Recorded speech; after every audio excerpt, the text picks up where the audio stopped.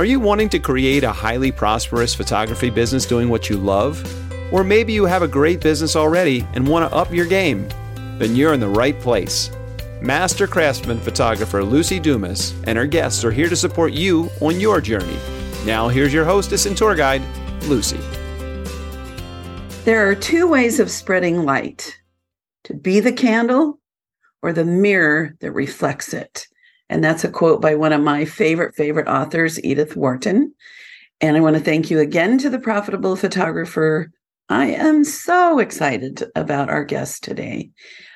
Before I share the excitement that you're going to feel when you meet her, I just want to remind you that if you want to chat with me about anything, just go to lucydumascoaching.com and I would love to connect.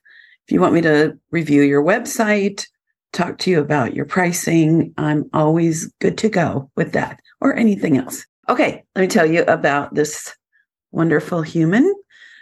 Olesha Haskett is a diversity boudoir educator, international boudoir photographer, and a speaker.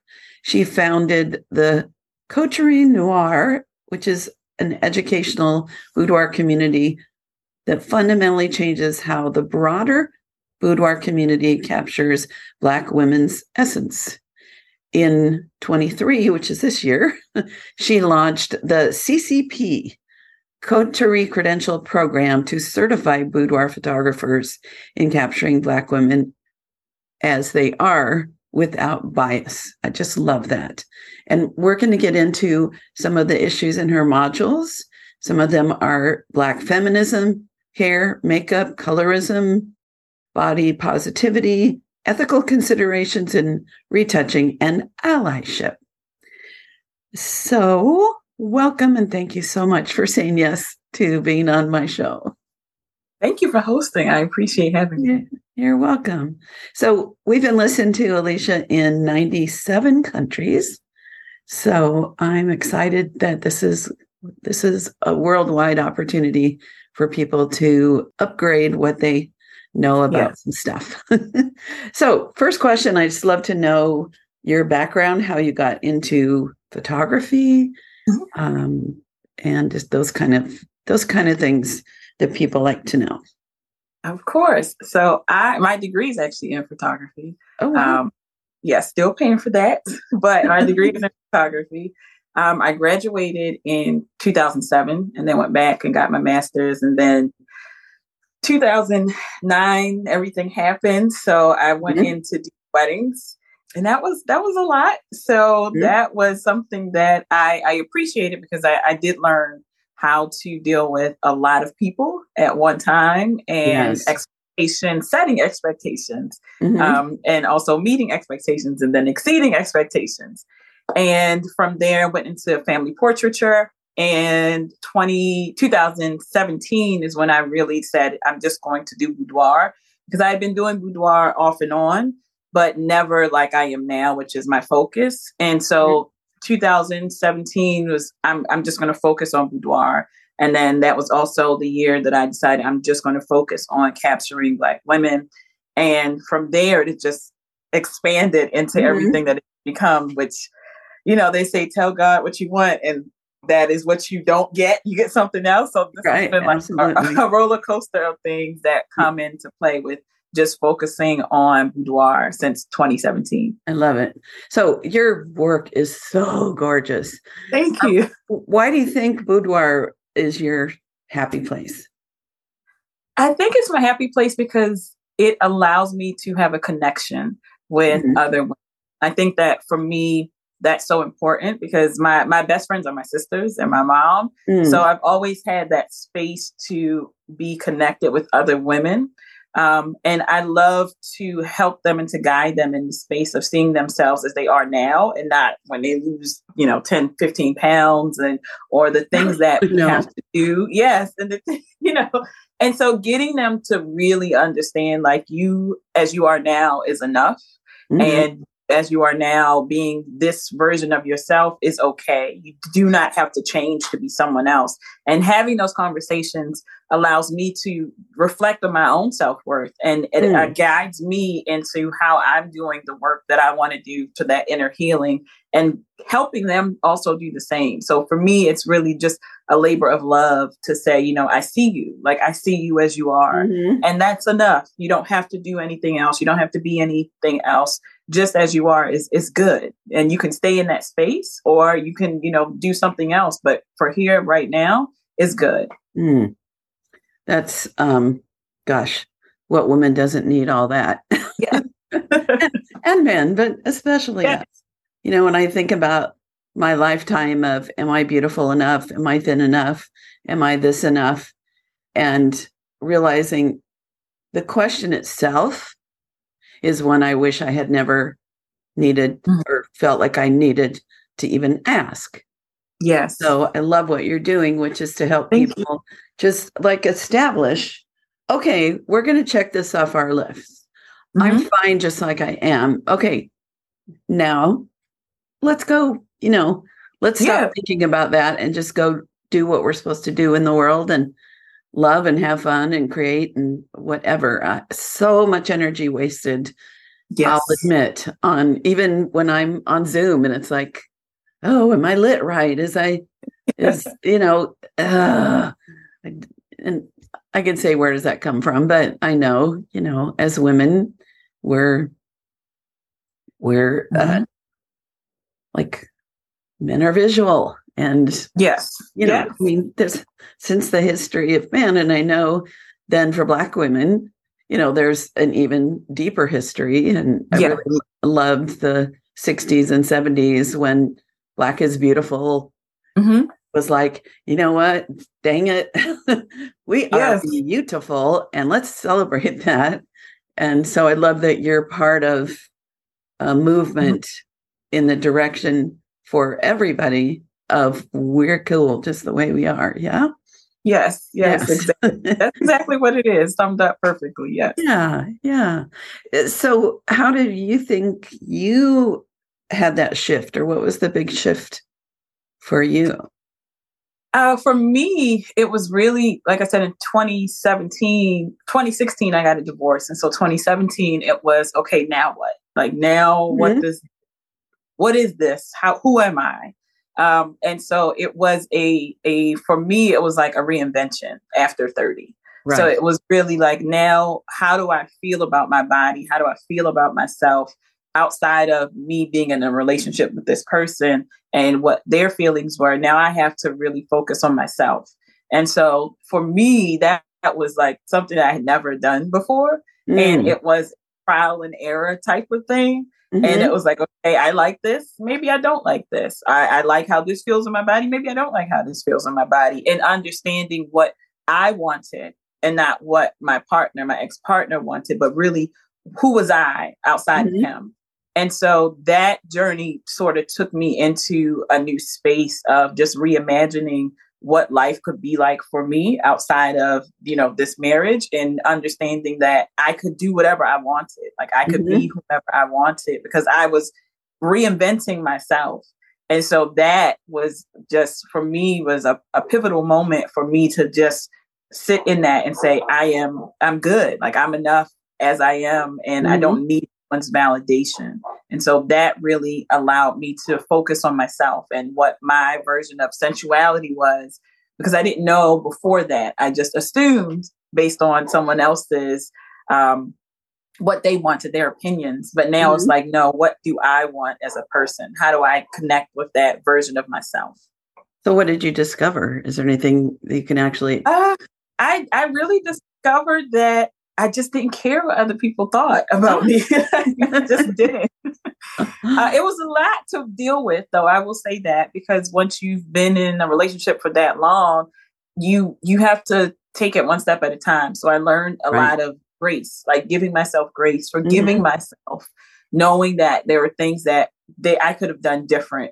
And that really helped me to process like the way I feel about my body, the way I love my body, and all of those things that came with that. So that was a really big thing. It's like forgiveness and grace of the things that I've said, or I've looked at my body and not liked my body. That really helped. Yeah. I had an experience. I imagine you've heard of Big Sur in California. Yes.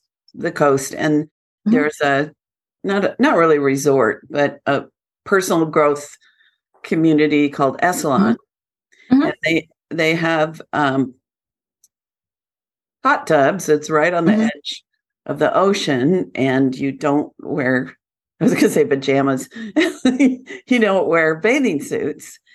And I was there with a friend, and we actually snuck in, and there were 3 other women and him and me. And each of those women, I looked on them with envy. Yeah. Because one was thin. One was, I can remember from the backwards, because I was like, oh gosh, I wish this. And then I realized each one of those women could look at me with some envy, because one of them was flat chested and I'm a curvy girl.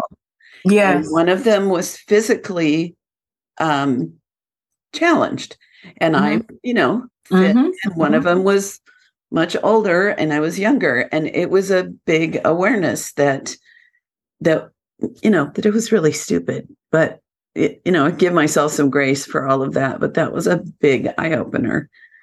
Yep. So, yeah. Let's see. I got so many good questions here. So tell me why you think the CPP is needed, this credential. Did I pronounce it coterie? Yes. The coterie noir. Coterie. Say it again. Coterie noir. Coterie noir. Why do you think that credential program is needed, or where did that brainchild come from?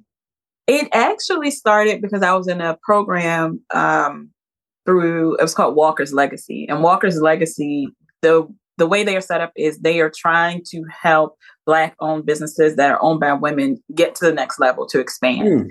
And so I went there, not really knowing what was going to happen, but it was a free program. And I was like, I want to, meet with other people, meet with other women, because I was working by myself. And I knew I needed a better community. And through that program, I changed my business name, I rebranded.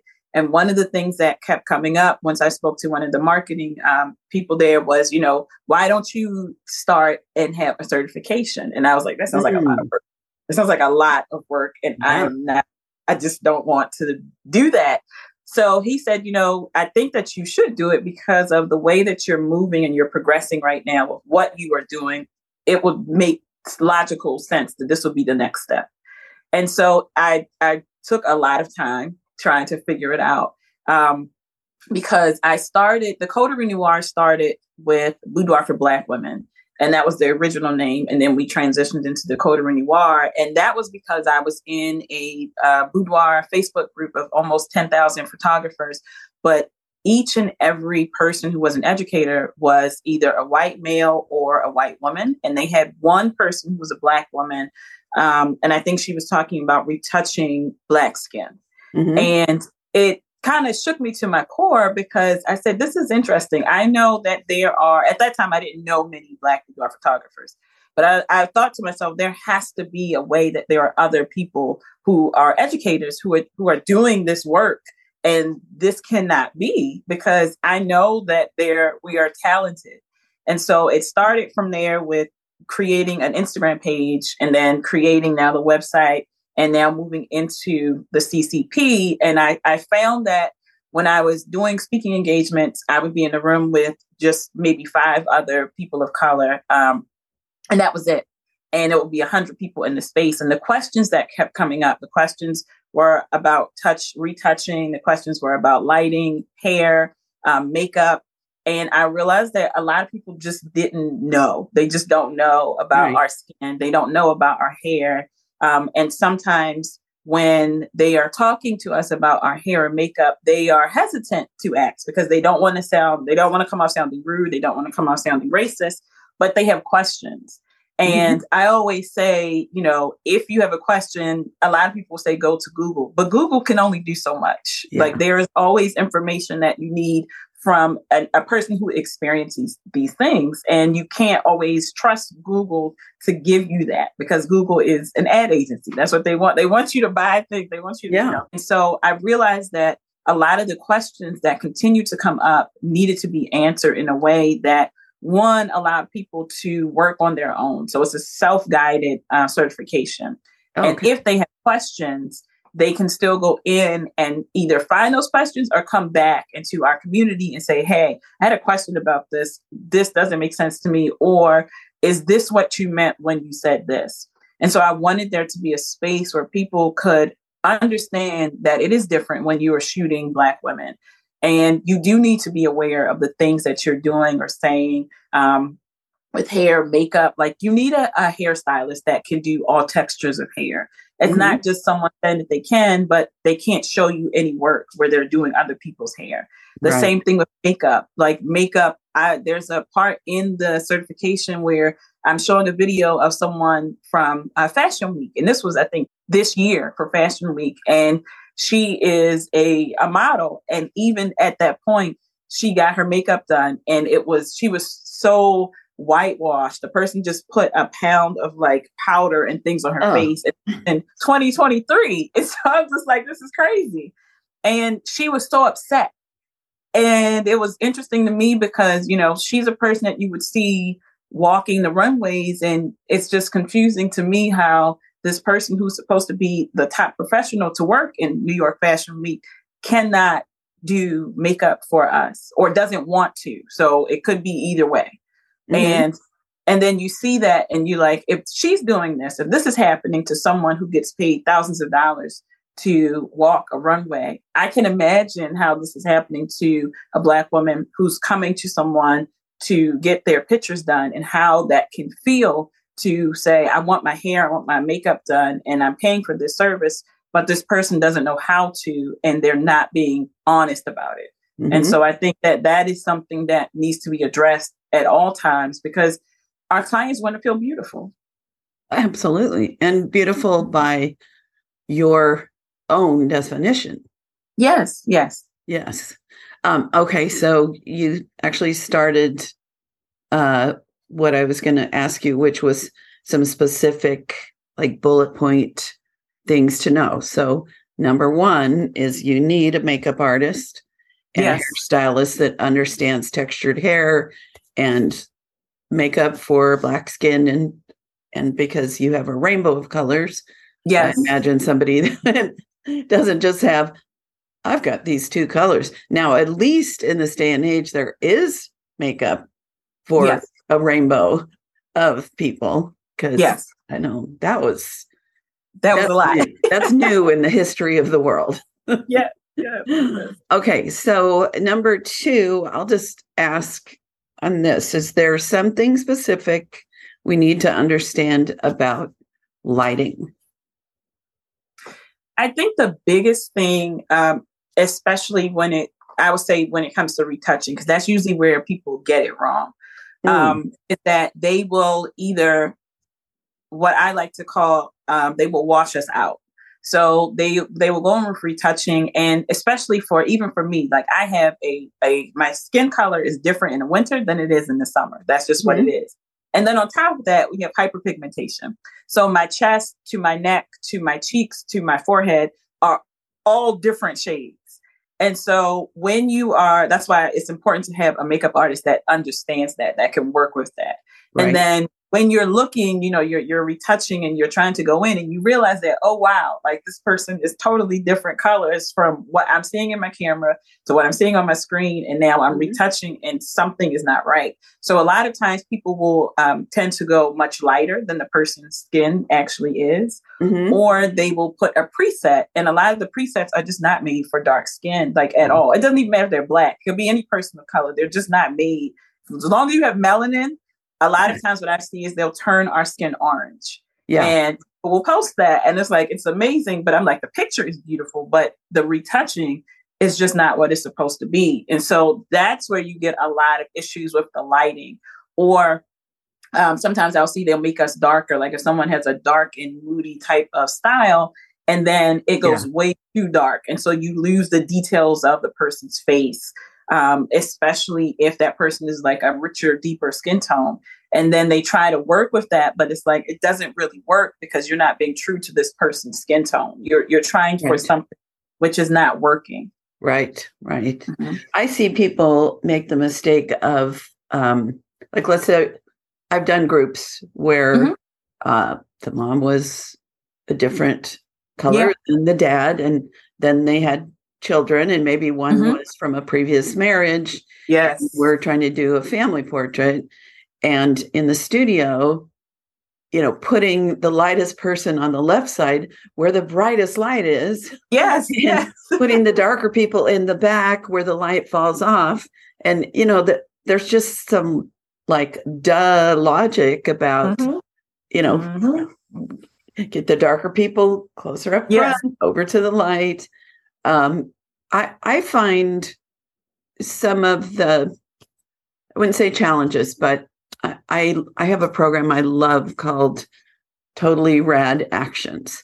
And it can take out orange. It can take out, like, I don't know why white men tend to be so red in digital photography. So you can take out red, and finding that balance where someone's super light, where they don't end up looking like, just so pale, and someone's very dark, having it so they look like themselves.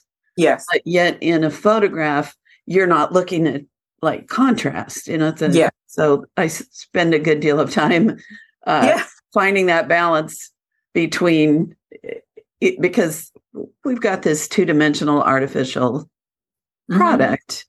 And so we can't just be like, here, just stand there, click. I also find that people sometimes err on putting people with darker skin against light backgrounds. Yes. And that's just crazy to me. Is that crazy to you? It happens. I think it happens because people want to show such a large contrast. Right. And instead of thinking about the person individually, they're thinking about the concept instead of thinking, what would this person look good in, I would say. Right. But I see that, it's funny because I see that in the CCP, we talk about that with like even celebrities, where we have pictures of celebrities where they've done this, where they've lightened their skin or they put them into spaces that really don't make sense. Like even celebrities like Beyonce, how they changed her skin tone to make her lighter for a L'Oreal commercial. I think it was for hair. And they made her lighter. Yeah. And like, who is this lady? Because that is not the Beyonce that we know. And so it happens. It happens to a lot of people, even celebrities. Yeah, well, that cultural bias is a thing. Yes. Somebody was just in the wax museum. Who was that? And they were. I know The Rock because I remember seeing that on Facebook. Yeah, it was The Rock. Yeah. Was it? Okay. I know. I saw. Yeah, and they took it back and they made him look like himself more. So, yeah. And so what I appreciate the way you're sharing is I'm getting that if I were listening to this, I would realize there's practical things. And at the same time, there's deeper things to consider. Now, with the lighting, I guess we touched on that enough. And for me, I learned, to make sure there's good lighting. I love natural light, and I love finding when the eyes just pop. You have great light setup there. My glasses are too. I love a 10 o'clock or 12 o'clock catch light. That's my happy place in the world. What I love about darker skin is it's more forgiving in hotter light. Yes. You don't have to wait till that last 30 seconds of sweet light. Yes, exactly. That's the bonus. Okay. So posing. So number one is hair and makeup. And if make sure that's covered right. Yes. Retouching. So let's talk about, I want to go back to retouching a little story. So before, people were getting booty implants and and extreme curves. Yes. Thing. Yes. I photographed a woman that was pregnant in her home, and my favorite image, her behind looked really curvy. She was pregnant. Yes. And so I did a little quick, I call it shrinky dink in Photoshop, liquefy. She's Brazilian. And so we were picking, and she was like, I love that one, but my butt looks so small.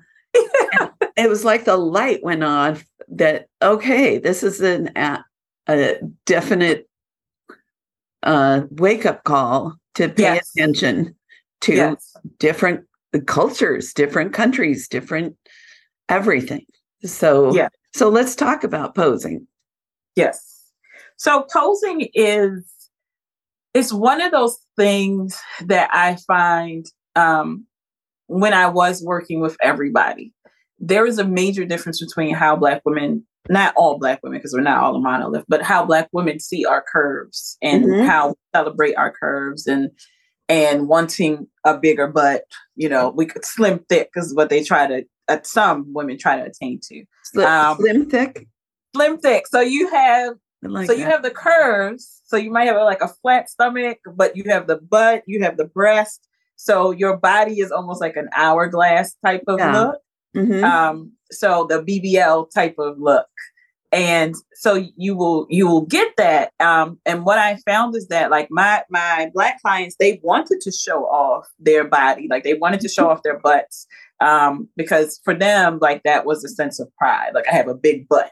And for my other clients who were not Black, that was something, like you said, I wanted my butt to look smaller. I want to look smaller. Where my other clients were like, no, I really want to showcase my curves. Like my curves are important. Now we all had the same challenges with our stomachs and, this area right here. Yeah. When is it going to be where they're having belly and they call these bingo arms? Belly and bingo, bingo. Yeah. When is that going to be a popular thing? across races and everything. That is still a thing for everybody, pretty much. So they did a study on men, blind study. Men in general prefer snatched waists. And as a species, thinner waists make it easier for women to carry and have live, successful births. I didn't know that. So there's an actual reptile brain thing that is why, as a species, we think thinner waists are good. So we can, I guess, fight it all we want, but that DNA coding. That makes sense. Interesting. So that in that question, now go back a little bit to retouching. So would if someone is like I'm more of a pear shape. Yeah. So if a Black woman is also like my shape, would you still do a little bit of posing and keep working on the waist and the arms? So posing for me, like I always speak to my clients and I tell them like, I'm not going to make you look like a new person, especially with like the retouching and stuff. So what I do is we focus a lot on the curve of the body, the curvature. So the hip, especially like poking the hips out or poking the butt out, the things that I don't say flaws, I say the parts of their bodies they're learning to love. So I give them more movement. So say for the breast, I would have them put their hands underneath of their bosoms. And doing things like that, especially with the lingerie itself, using the lingerie as, again, another way to, if they have, they're not really feeling their stomach area. So using lingerie to sort of camouflage that. So the eye is drawn up to maybe their breast So that way they are showing more of their breast. And so the eye just automatically comes up, the hands, and using everything that's in my arsenal to guide them in that space to say, okay, you are learning to love this part of your body. So let's focus on the parts that you do love. So if you do see that image, imposing, you will still equate that with, I still love my body. Like I still love being, because the pose is dynamic, my face is dynamic. And that part of myself that I'm learning to love really doesn't bother me as much, because I'm looking at myself like, this is amazing. Right. I'm waiting for double chins to be popular. Yeah, I've had some conversations in Facebook groups. Yeah. Where like somebody posted and said, my client didn't like this and I don't retouch. And I've said, well, I might have just done a little bit to take your eye away from those areas. And then these were usually younger women. It's like, oh, how dare you? And it's like, I've spent a lifetime learning to pose and light people so that you see their glow, you see their smile, you see them, or they see themselves in a way that they love. And if I don't hit the mark exactly now with digital, I can rescue it a little bit. Yeah. And I've learned how to stand like in a group. Oh, let's all get a picture. I stand where I'm a little behind somebody with just a quarter of my body. So I still look like me. I'm not hiding behind them, but you cut off part of it so that I may not look like, if there's some, like my sister's half my size, but we're the same height. But I can stand next to her in a way that you don't look at that. You look at, oh, look at these sisters. They love each other. So I think there's a universal thing. And then with Black women, there's more acceptance of curves. And I've noticed, I was looking on yours, and you probably know Leon Johnson or know of Leon. We're good friends. And I've noticed his posing of Black women, he'll show more thigh that's rather than pushing that all back and just leaning forward. He celebrates curves more. That I think, oh, Leon, if you were going to pose me, I think we'd need to talk about some of this. So yeah, he does such amazing work. He does. He definitely does. Yeah, I got to coach him when he was, because I'm a business coach for photographers now after 40 years in the biz, and watching him, put this together and then just inspire people. It's so fun. That's amazing. Let's see. Okay, so we've talked about posing. Tell me about allyship. Sure. So there are two things when we think about allyship. So there are true allies, and then there is a performative allyship. And so what I like to talk about is how not to be a performative ally, because what that tends to do is it tends to, the people who you are trying to be an ally with, it tends to just annoy them in a way. I'll give you an example. I was watching, which is an example that's in the CCP. I was watching Project Runway, and that is one of my favorite shows because I just love the designers. I love what they do. And the season, I think it was season 19. And it was interesting to me because I felt like that was the season where they really got it right with the editing when it pertained to race, especially race in America, because they've done it before. But it was always sort of sugar coated in a way. And I've been watching it since its inception. Same. And so, listen, that's one of my favorites. I love it. I loved this last season of the All-Stars. Oh. Yes. I absolutely, now I want to go back and watch it. It's really one of my favorites. Yeah. But it was so interesting because there was a moment where Prajay was speaking about how he wanted to have a Black model because he's a Haitian. I was going to say Haitian American. He's not Haitian American. He's just Haitian. And he wanted the Black model, but he was saying that he didn't get the person that he wanted. And he felt bad because the look that he was going for had a lot of Haitian culture in it. And then it was a white woman who was, I don't remember her name off the top of my head because she left. I remember she left.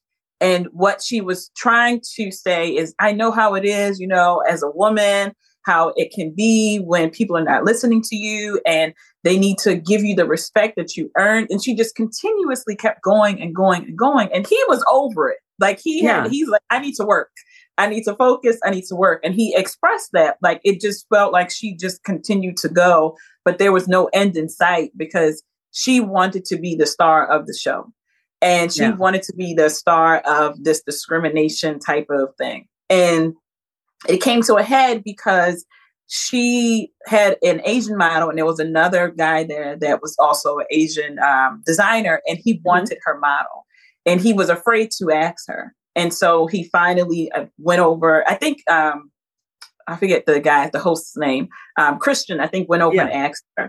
And you could tell she was upset, but she did it anyway. But the way that she continuously came after him after that was really like, what just happened? Because before you were an ally and talking about how you wanted him to have that Black model because you understood. And now this person is coming and saying, you know, would you be willing to trade with me because I'm an Asian man and I would really like, since this is about my culture, to have your model, would you be okay? And she made it into something that was much larger than it should have been. And it became about her and not about this person's heritage. And that to me was very performative because in one hand, she was speaking to Prajay about, oh, you know, it's always this. And as a woman, I understand. But then it became, this is about me. Why are you talking to me like this? And cursing at the other designer. And it was a very much, now I'm going to cry because my feelings are hurt and no one is understanding what I'm going through because my feelings are hurt. So it became about her. And then she left. Yeah. So it was that's pretty much what it is. Formative. So how, because I know I'm guilty of that in my life. You know, I wish there was a button that would say, I really am an ally and I have been my whole life. Yes. And, you know, and I continue to grow to not say stupid things or, you know, like I wish there was some little, like a card where we could take a test and hand it to you and you'd be like, oh, okay. And she knows what she doesn't know. And, you know, the end of it, because it is that, like, I think because I more every day understand, or at least I think I do, that being in the world with Black skin, you just don't know if people are, what they're thinking, what their biases are, what their understanding is.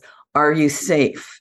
Are you safe emotionally? Am I? That's exactly what it is. Yes. And so I'm an ally. I'm glad ally has become a word.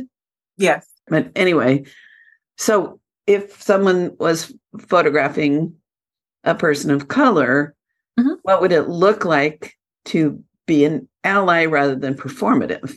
I think the biggest thing is understanding your, like with all clients, understanding the person that you are shooting, especially in Boudoir, their story and what they're trying to portray with their story in Boudoir.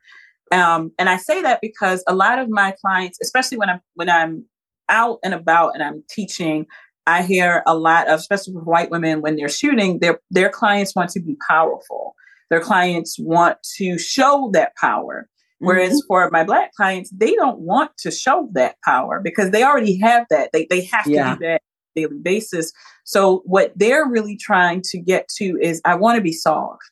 I want to show my softness. I want to show femininity, if that's what they're going for. I want to show a different side of myself outside of what I have to do on a daily basis. And power doesn't come into that at all. Being fierce, maybe like in a Beyonce type of Sasha Fierce sort of way with like the makeup and the hair, but not really showing that and being sexy on their own terms and understanding that it's okay to be sexy and it's okay to show that sexiness in a way where you're not being demeaned, where you are not in a way where you're trying to figure out like, this is wrong.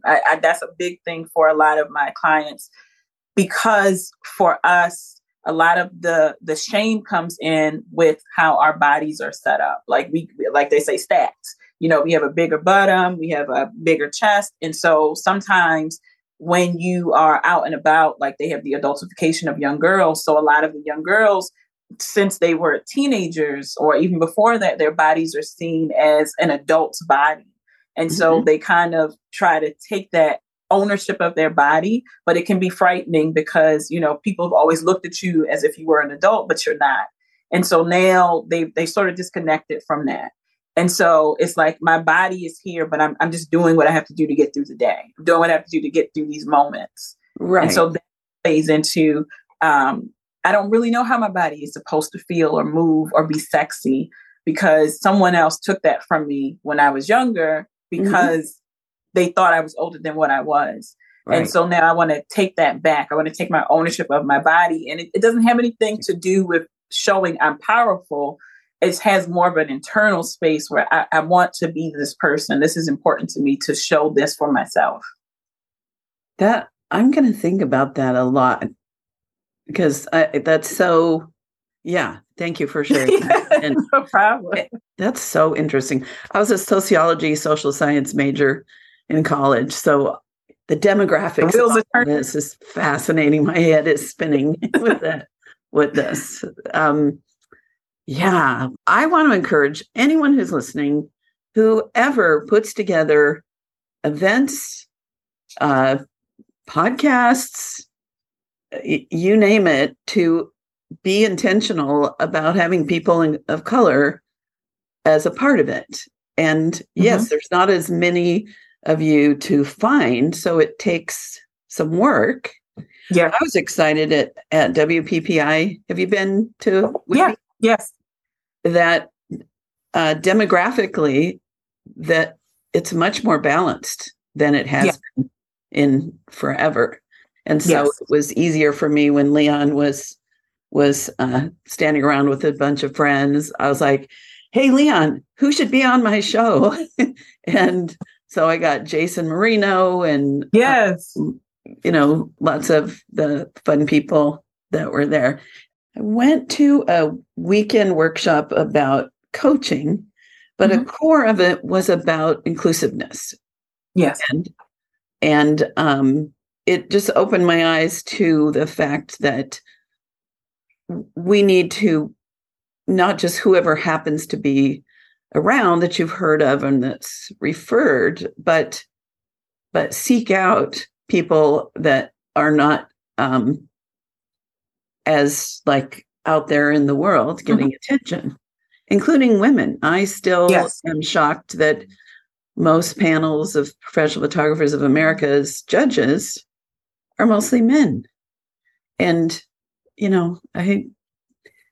I like women's perspectives on things. I do too. I always have. So any other hot tips that you might think, I wish I'd had a chance to chat about this?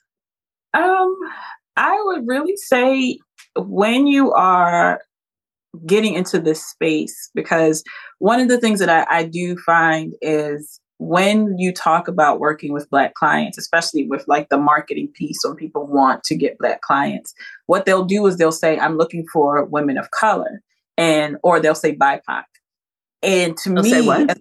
BIPOC, BIPOC, so Black, Indigenous, people of color. Okay.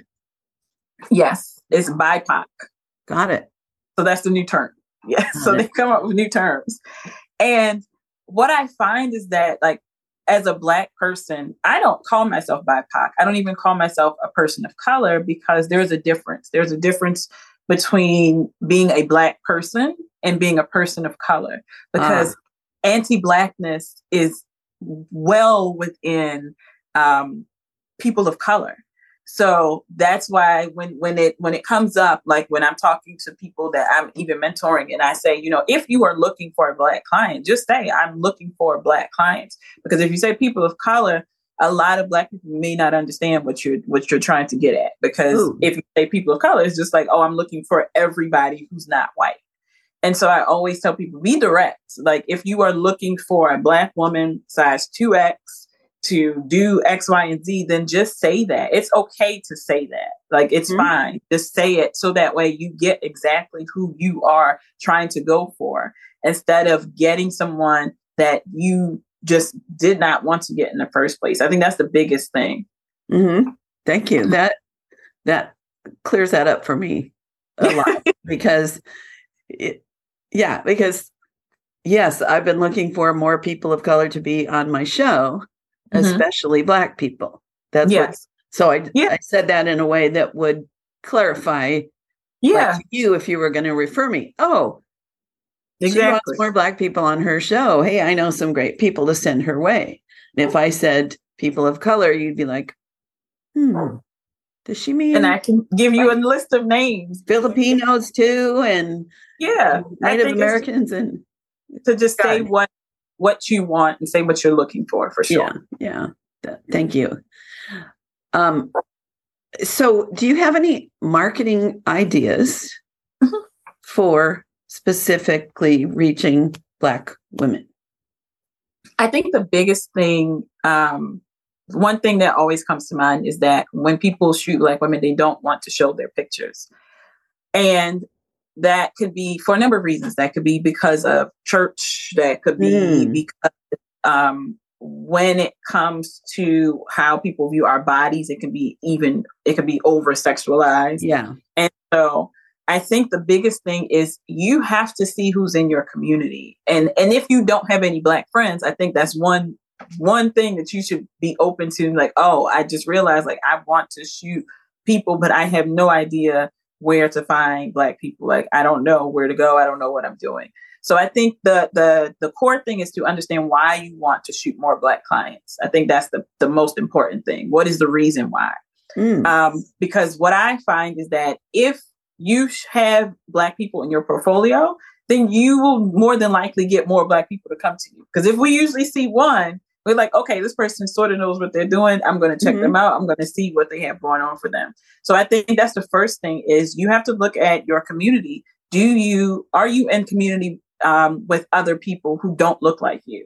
Yeah. And if not, then maybe you need to take stock of like, wow, I only have, when I would say this, when I used to do weddings, whenever I would go to all white weddings, they were all white people. There was no one of color at all, unless the person, it was someone that they worked with. So they weren't really a friend. They were more of an acquaintance.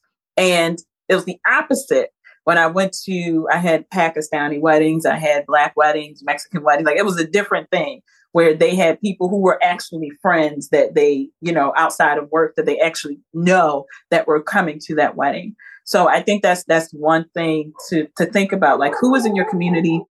Can you go to events where you get to know people, where you're open to who they are as a person and having conversation? And then from there, talk to them about what they are doing with their body, how they feel about their body, and then ask them, I am a photographer. Would you be interested? But really get to know them as a person first, instead of just coming to them like, I want to shoot you. Like, would you be open to it? Right. And get to know them. And then from there, you can do it, especially being in a lot of the groups that are around. Like, there are so many on Facebook, it's thousands of groups. So if you go in and just start talking to people and getting to know them and understanding what they're looking for, and then from there, you can say, hey, I'm a photographer. I'm looking for Black models to shoot. Even within that, pay models, like pay Black models to actually come and be a model for you. Because then you know that you're getting someone who understands what they're doing. You don't have to worry about getting a model release because this person understands, like, I'm here for a paid job and I'm doing the work that I'm being paid for. So that's always a big thing. Like, if you can't find anybody, just pay a model to come and do it. Oh, that's like, duh. but I wouldn't think of it, I'm not saying, duh, you just should have said that. It's like one of those head slap. Oh, why didn't I think of that? I could, when I was one time realizing my portfolio with children, was pretty darn white. Yes. There are baby models in all shades, and being intentional about that then would then people would look at the portfolio and say, oh, yeah, she knows how to photograph people with dark skin and she knows all the things. So, yeah, just like with photographing same-sex couples. Yeah. Somebody could have hired two handsome dudes.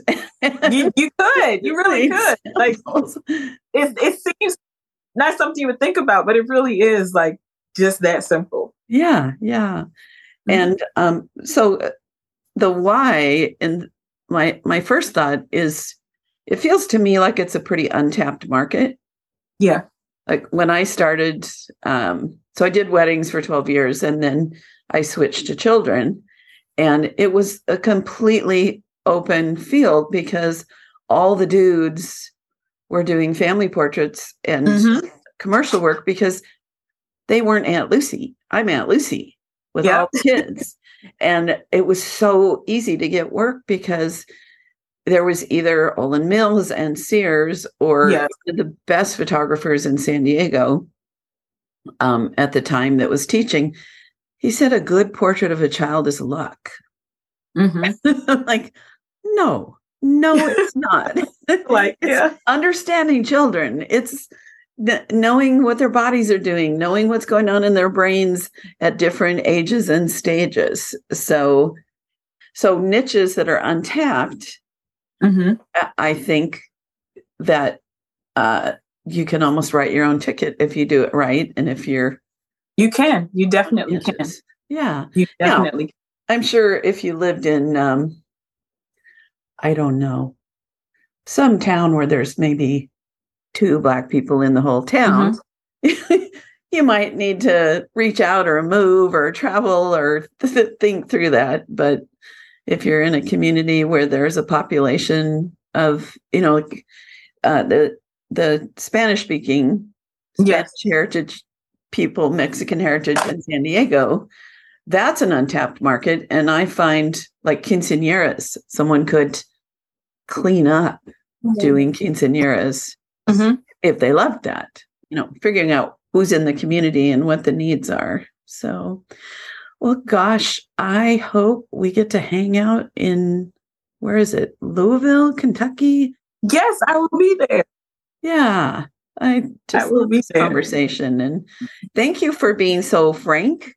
Because, as a white person, there's always that we don't, you've clarified the languaging, you've clarified a lot of things for me that are questions that I have. And if I have them, I imagine my audience has them. And I get that that's kind of you heard the call. There's a need in our community for what you have to share.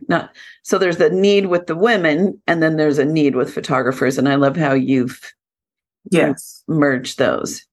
So I have 2 questions for you. And one, I know you have something special, a gift for our listeners. So what would that be and how can they find it? So there is a checklist. It's called the Culture Checklist, and it goes through a few different things. So education, representation, sensitivity, communication, and language.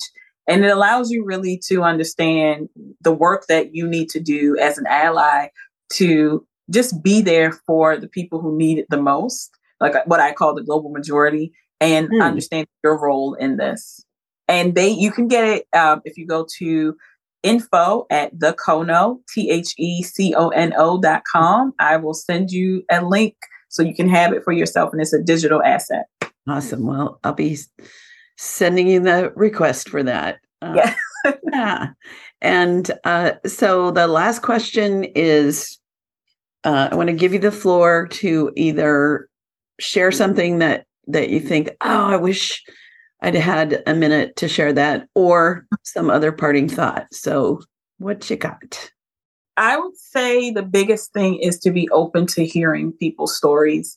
Many times we are stuck in our ways because we feel, especially if we're of a certain age, that we've lived life, that we know the stories, we know these things. And so we don't want to hear from other people and how they live their life, especially when it comes to race and racism. And you have to be willing to listen to people's stories and tries to really understand where they're coming from. And that plays a major role in how we deal with each other. Because if you can hear my story and just say, well, that can't be right, because I know that such and such would not do this, or I've been in this store and this never happens to me. And really understand, like, it's not a moment for you to be defensive. It's a moment for you to show empathy and to listen and to, at times, just be silent. Like, don't be the main character, and just be there and hold space for that person. I think that's the most important thing. Thank you so much for that. And thank you for sharing so much of your story. I'm imagining that all over the globe, people are more aware of things they never even thought about. So I appreciate you a lot, Olesha, and I look forward to giving you a big hug at Louisville PPA. Yes, and just hanging out and having a great conversation. Yes, I'm definitely excited. And thank you for having me. You're welcome. So here we are with the little quick wrap up. And I want you to know that Olesha is going to send me a link that you can click on to get that free gift. And so look in the show notes, and everywhere that you find this podcast or YouTube video, there are some show notes. So let's see, quick wrap up, if I can do that. That was such a great conversation, and I really appreciate Olesha, what she's doing to help educate people in an area that some of us need some education. So let's see. We talked about, the things we need to know as photographers if we're photographing Black women. So one is that we need a hair and makeup person that understands textured hair and makeup for the rainbow of skin tones and other pigmentations that need to be addressed with Black women. Number two, there's things we need to know about retouching. We don't want to wash people out. We need to learn how to deal with some of the hyperpigmentation. Presets can make people go orange, or the dark and moody people can be very dark. And so those are important things to manage. Then number three, we talked about posing, and that there's some major differences. Black women like their curves more than white women or light-skinned women in general. And there's posing and lighting that can really bring out, the features that will be appreciated. We talked about number four, being intentionally inclusive, and some ideas on how to attract Black people and people of color. And we talked about allyship and how to be an ally and not be performing. And I think that is a deep conversation to have over coffee or drinks or something, to understand that even more. But basically listening to people's stories. And we talked a little about marketing, and number one was, if we want to photograph Black women, find a way to get Black women photographed and in our portfolios, hire models if needed. So thank you again for listening. I really loved this conversation, and I hope you do too. I hope there's been some ahas that you're going to carry with you, and I look forward to meeting some other cool people and sharing them with you as well. So ta-ta for now. You have been listening to The Highly Profitable Photographer with Lucy Dumas. If you've enjoyed this podcast, please rate, subscribe, review, and share. To connect one-on-one and learn more about our coaching programs, just go to lucydumascoaching.com. Until next time, go have fun photographing and selling your work.